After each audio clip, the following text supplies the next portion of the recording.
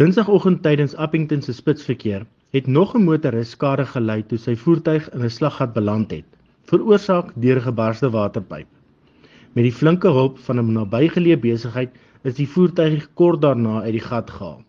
Hierdie voorval is minder as 'n maand nadat 'n vervoermaatskappy se trok dieselfde oorgekom het.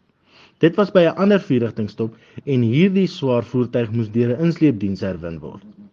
Die VF+ het met die munisipale bestuurder meneer Elias Ntobha geskakel. Hy het aangedui dat hy die ondersoek sal instel. Die VF+ is baie bekommerd oor die stand van die munisipale infrastruktuur wat vir baie jare nie behoorlik onderhou is nie. Die munisipaliteit se finansiële vermoë om die agterstand in te haal is ewe kommerwekkend.